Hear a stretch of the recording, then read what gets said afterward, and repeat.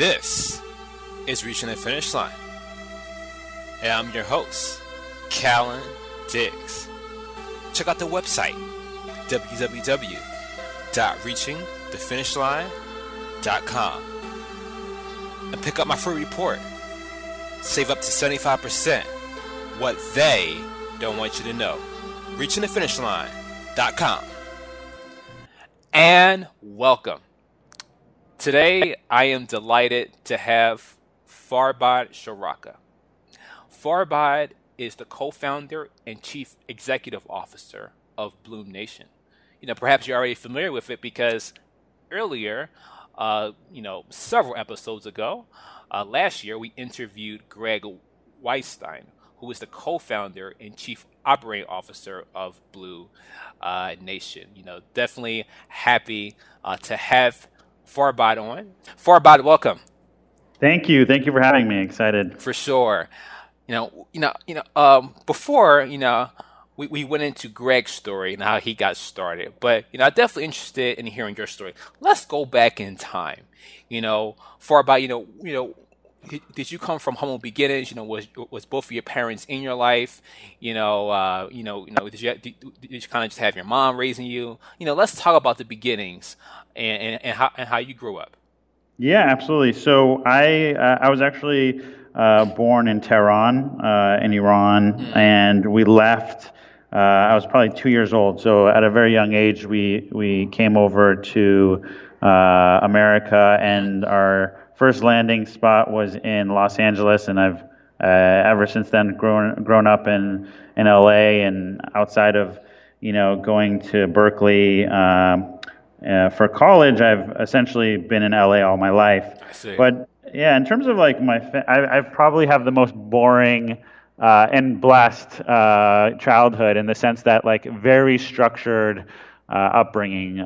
Both my parents were married, then they're still married today, and very involved in my life and had a huge support system from them. So from my standpoint, it was a very normal upbringing, and they were very supportive. And the only one odd thing that I like to mention is like from my mom's end, it was all just like about love and health and all the soft stuff. And then from my dad's side, it was just business and work and education and like all the business stuff. So I think I ended up in the middle because both sides kind of came at me from one end and the other, and I ended up somehow in the middle where I appreciate the creativity and the love and the artistic side of even today in business, while I still understand all the fundamentals and structure around being successful and education and all that. Interesting, and it's still common.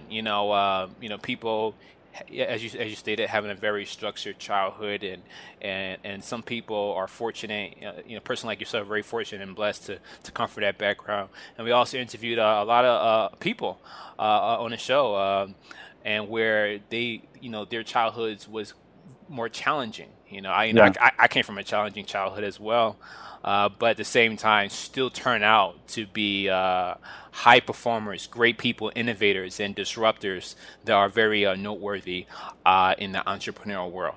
The moment you graduated from high school, Farbod, I definitely say your mother was very kind of health and love oriented, and your father was more like, I guess, business, kind of more like education.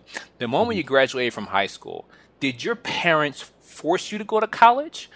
Or was it a personal choice? For me, like they never pressured me to do anything. Like even in school, it wasn't, I didn't get a sense of you need to get great grades because you need to go to the best college because you need to, right out of high school, you need to go to university. I don't know if it was just ingrained in myself or it was just the aura that I got from my parents, but it was never explicit. They never gave me this explicit set of rules. It was more, and I compare it to what we do here at Bloom Nation, but it was more of the culture of the family. It was like just a part of the way we spoke and how we celebrated education and how we celebrated success through other family members that I kind of understood that it was important, but they never explicitly told me. Okay, great. And you went to the University of California. to study economics. Is that when you met Greg and David? So I met David at University of California, Berkeley. We attended there at the same time. He was actually a year ahead of me, but we ended up having some mutual friends and getting to know each other right before he graduated and went back to LA. So he also grew up in LA. I see. Greg I knew actually through my cousin, who I grew up with my cousin at a young age. We were best friends, very similar in age, and he college. Great. And for people who are tuning in and who are hearing about Bloom Nation for the first time, and obviously you can definitely explain it significantly better than I can. Get you a short plug in the beginning about how it's a great option, an innovative, better option as opposed to kind of a dying, extinct or ancient 1-800-Flowers. But if you could explain again for our audience, what is Bloom Nation? So Bloom Nation is a marketplace similar to Etsy or Amazon or eBay that connects the flower purchaser to some of the top floral designers in the country. So what you're really getting an opportunity is to be able to search locally for a flower shop and find the real designs that are created by these flower shops, and then be able to send that gift locally, something that's handcrafted and locally delivered to your recipient. And the way that contrasts from how it was done before is that companies like 1-800-Flowers, FTD, and ProFlowers and whatnot are typically sending the flowers in a box. So you're not getting the artistic design behind the arrangement. It's sort of like a commodity. You're buying 12 roses. With Bloom Nation, you're tapping into the art. You're tapping into the thoughtfulness, and you're tapping into the creativity that expresses the emotion that you want to convey. If you think about it, when you send flowers, is usually a very important time of your life. It's whether it's happiness, sadness, love. Sure. There's an emotion that's triggering this act. And so it's really important that you convey your emotion accurately. And so, what we think about, when you're sending flowers in a box or you're going through a broker like 1-800-Flowers, is that typically those emotions get distorted by all the middlemen involved and all the economics of, how much money is being sent to the local florist and what products are being viewed. So ours is the most pure way to what you're looking at on the site to what's being delivered to make sure that emotion is correctly portrayed. For sure. And it's so amazing. I was looking at the website and just seeing the flowers, and even y'all more floral experts than I am. Flowers like, I guess your favorite is the Casablanca lily. I don't even know what that is, but it sounds it sounds fancy though. Yeah, it sounds like it's very fancy, indeed, and definitely, it's definitely. Your startup, has been making headways. How old is Bloom Nation now? So we're going to be entering our 5th year. Yeah, definitely, and definitely growing. You have a nationwide presence, and definitely talk to Greg about his beginnings and kind of how he met you. And now let's talk about kind of the beginning stages of Bloom Nation. What was it like? Because every person who are considering starting a business, their startup, a lot of people who have never where was there any anxieties? Did you have big wins in the beginning? Let's talk about that.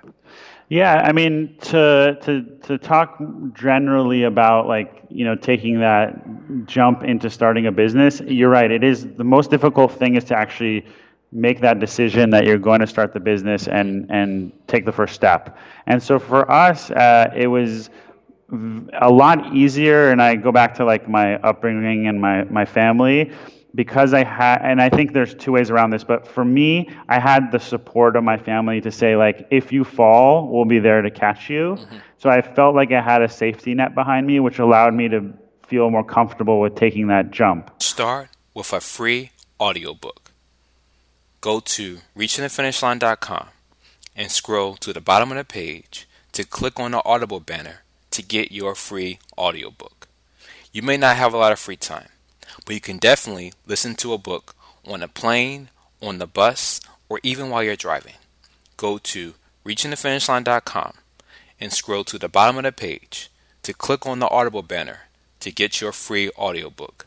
Start reaching the finish line with your free audiobook. Now, on the flip side, there are people that don't have that safety net, and I would say the push should be different. It should be because you have nothing to lose, or because you don't have the safety net doesn't mean you can't take that risk. It's just your risk. The way you take the risk is a different mentality. So for me, it was like I'll be okay if everything goes wrong. Mm-hmm. And for people who don't have the safety net, the drive should be like, I need to do this to make it for myself. Like, I need to take this jump, otherwise I'm going to be living a life that I don't want to live. Yeah. So it's not that I had a life that I necessarily didn't love or enjoy, but I felt like it was a way for me to elevate and solve. My passion was always to solve problems, and I learned that through my economics degree at Berkeley. It was a lot of economics is around like how do you optimize things and how do you fix like macroeconomic things that are happening in the world through your actions. So for me, it was just the passion to solve problems. But the first step for me was putting in that notice to quit my job. So I had a very cushy job. I was doing investment banking, doing mergers and acquisition advisory. So I was making a lot of money in relative to the average income in America, and having a good time working, but it just didn't feel like I was solving any problems. I didn't feel like I was adding value to the society or to the world. And so it was a moment in which I decided, like, do I go back to get my MBA, or do I try to take this leap and build something on my own? And I ended up doing the latter because I decided that I was at the time 28 years old. I didn't have a wife or kids or mortgage or anything like that.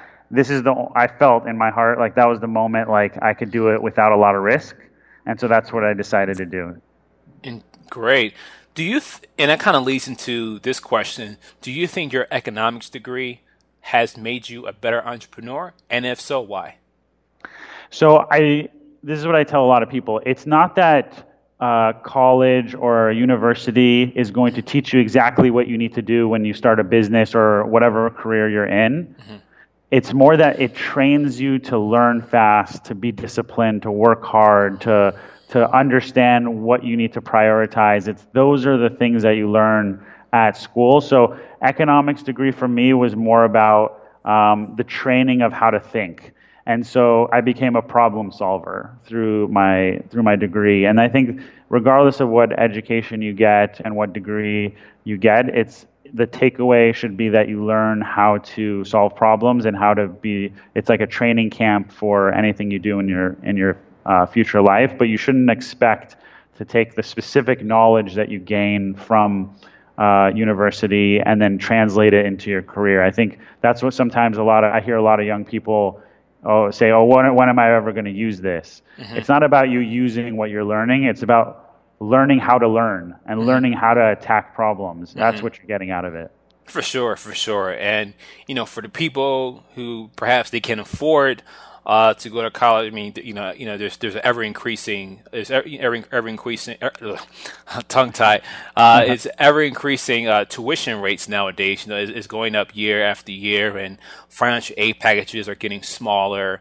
And unfortunately, it has been like I was talking to recently a Wharton School business professor, and we were just talking about how really it's like the standard of education has risen, but the career opportunities have shrunk. So it seems to be that obviously now a bachelor's degree is. I mean, in your case, it has helped you, and a lot of specialized degrees it can be very helpful. But if a person is studying a non-specialized degree, sometimes it could hurt them, especially if they're incurring tens upon tens of thousands of dollars in student loan debt. That can definitely, present a problem. So yeah. I think, since people do not have that option, unfortunately, there are still other options. I'm not sure if you're aware, but for the past few years, these MOOC courses have been gaining ground, the massive open online courses. Mm-hmm. And it's a lot of universities all across the nation are offering free courses to the public for people to study. Now, you don't get credit for it, but you do get the exact education as if you would be in the classroom.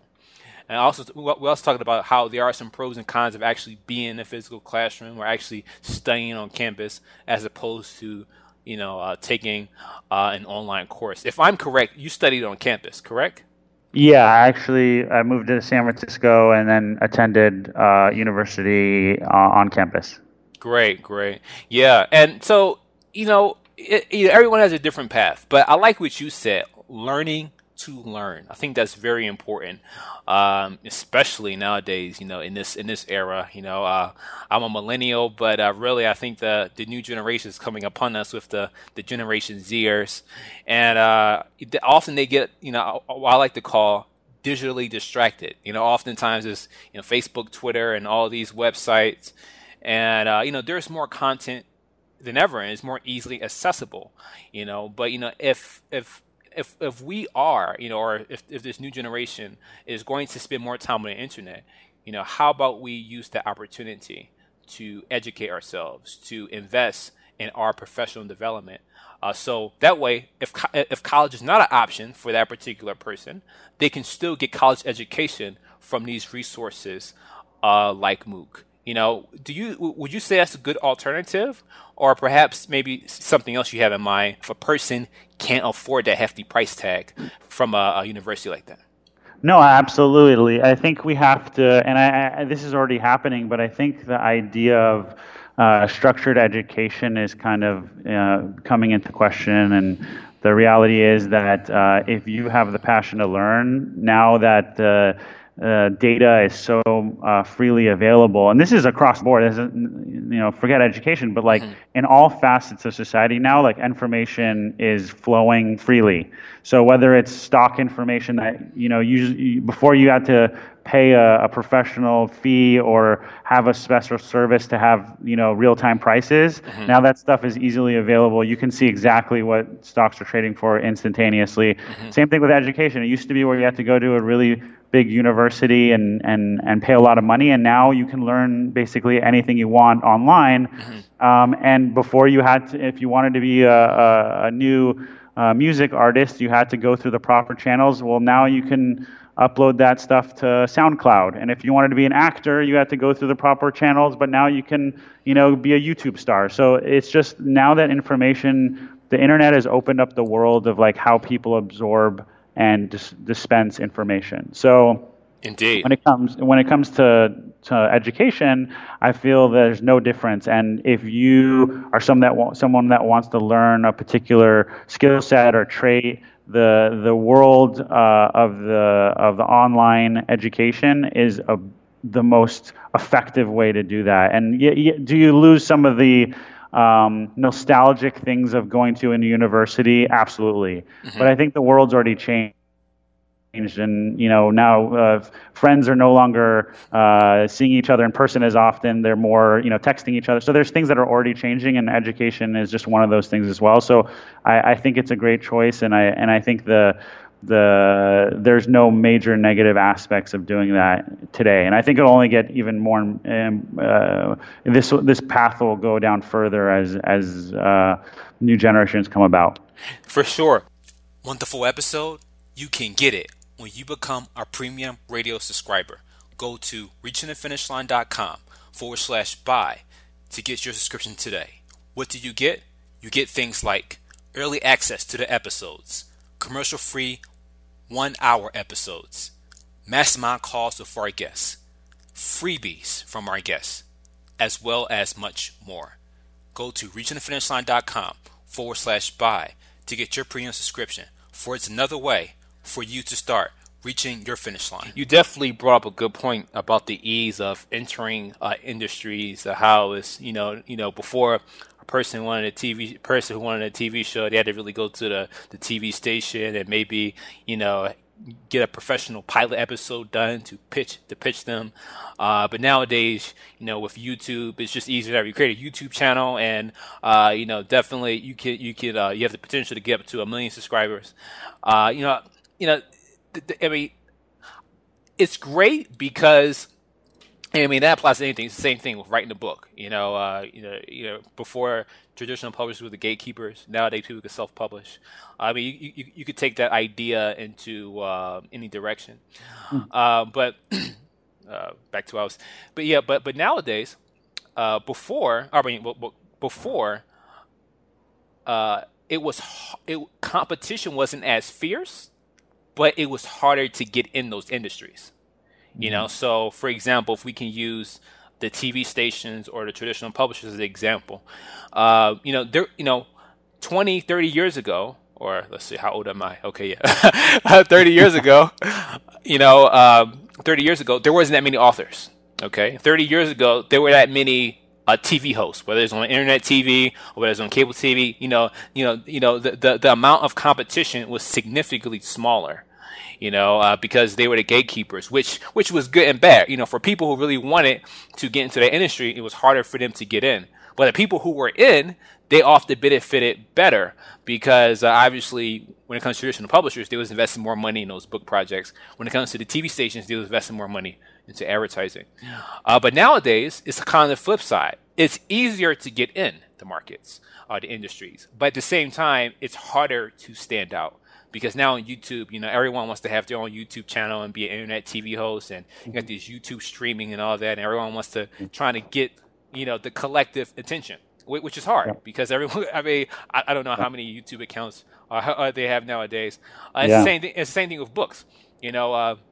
Nowadays, if anyone spend some time, they can self-publish their book and put it on Amazon and Kobo and all of that, and same thing. It's easier for them to publish a book, but at the same time, there's so many other people doing it now, and it's hard to get the attention of the customer. But before, a customer had 2 options, or that's probably now, right? Before, a customer probably had 10 options. Now they have literally 100 options. So that's a very good point that you've made. Kind of going to my experience.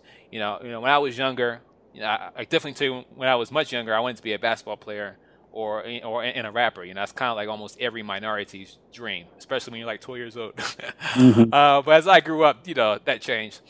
I really desired radio. I really desired a thing for radio, and I said, man, I want to get into radio.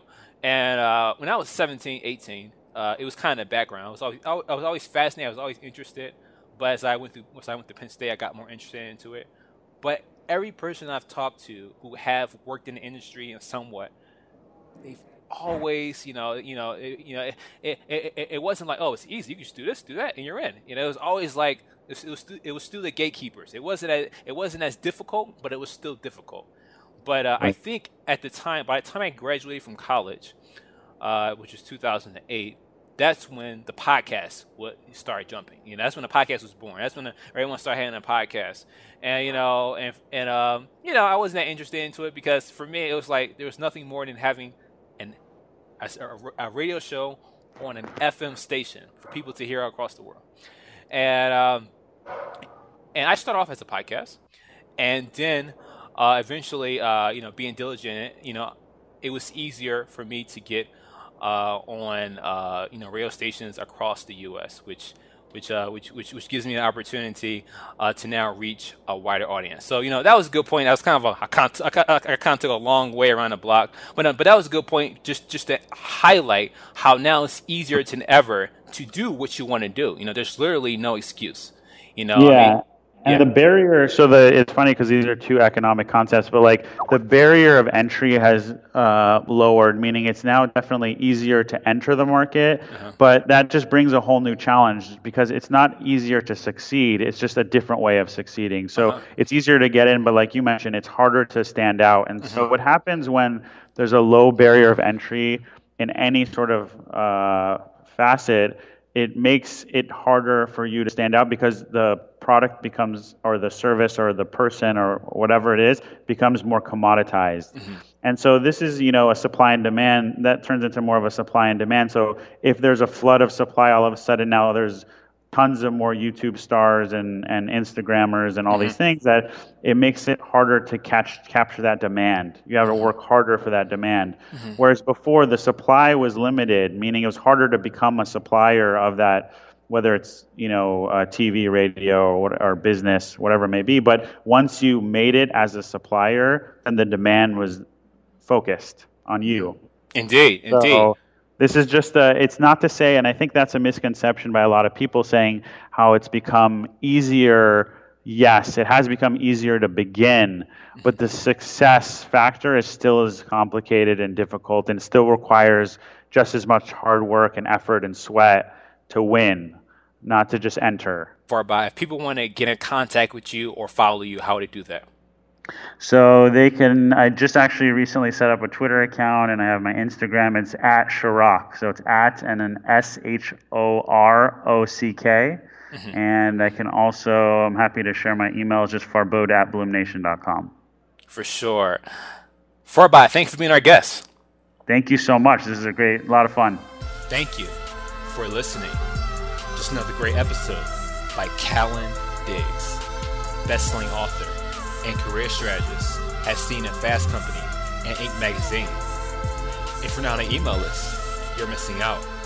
Go to reachingthefinishline.com and subscribe to get all the exclusives.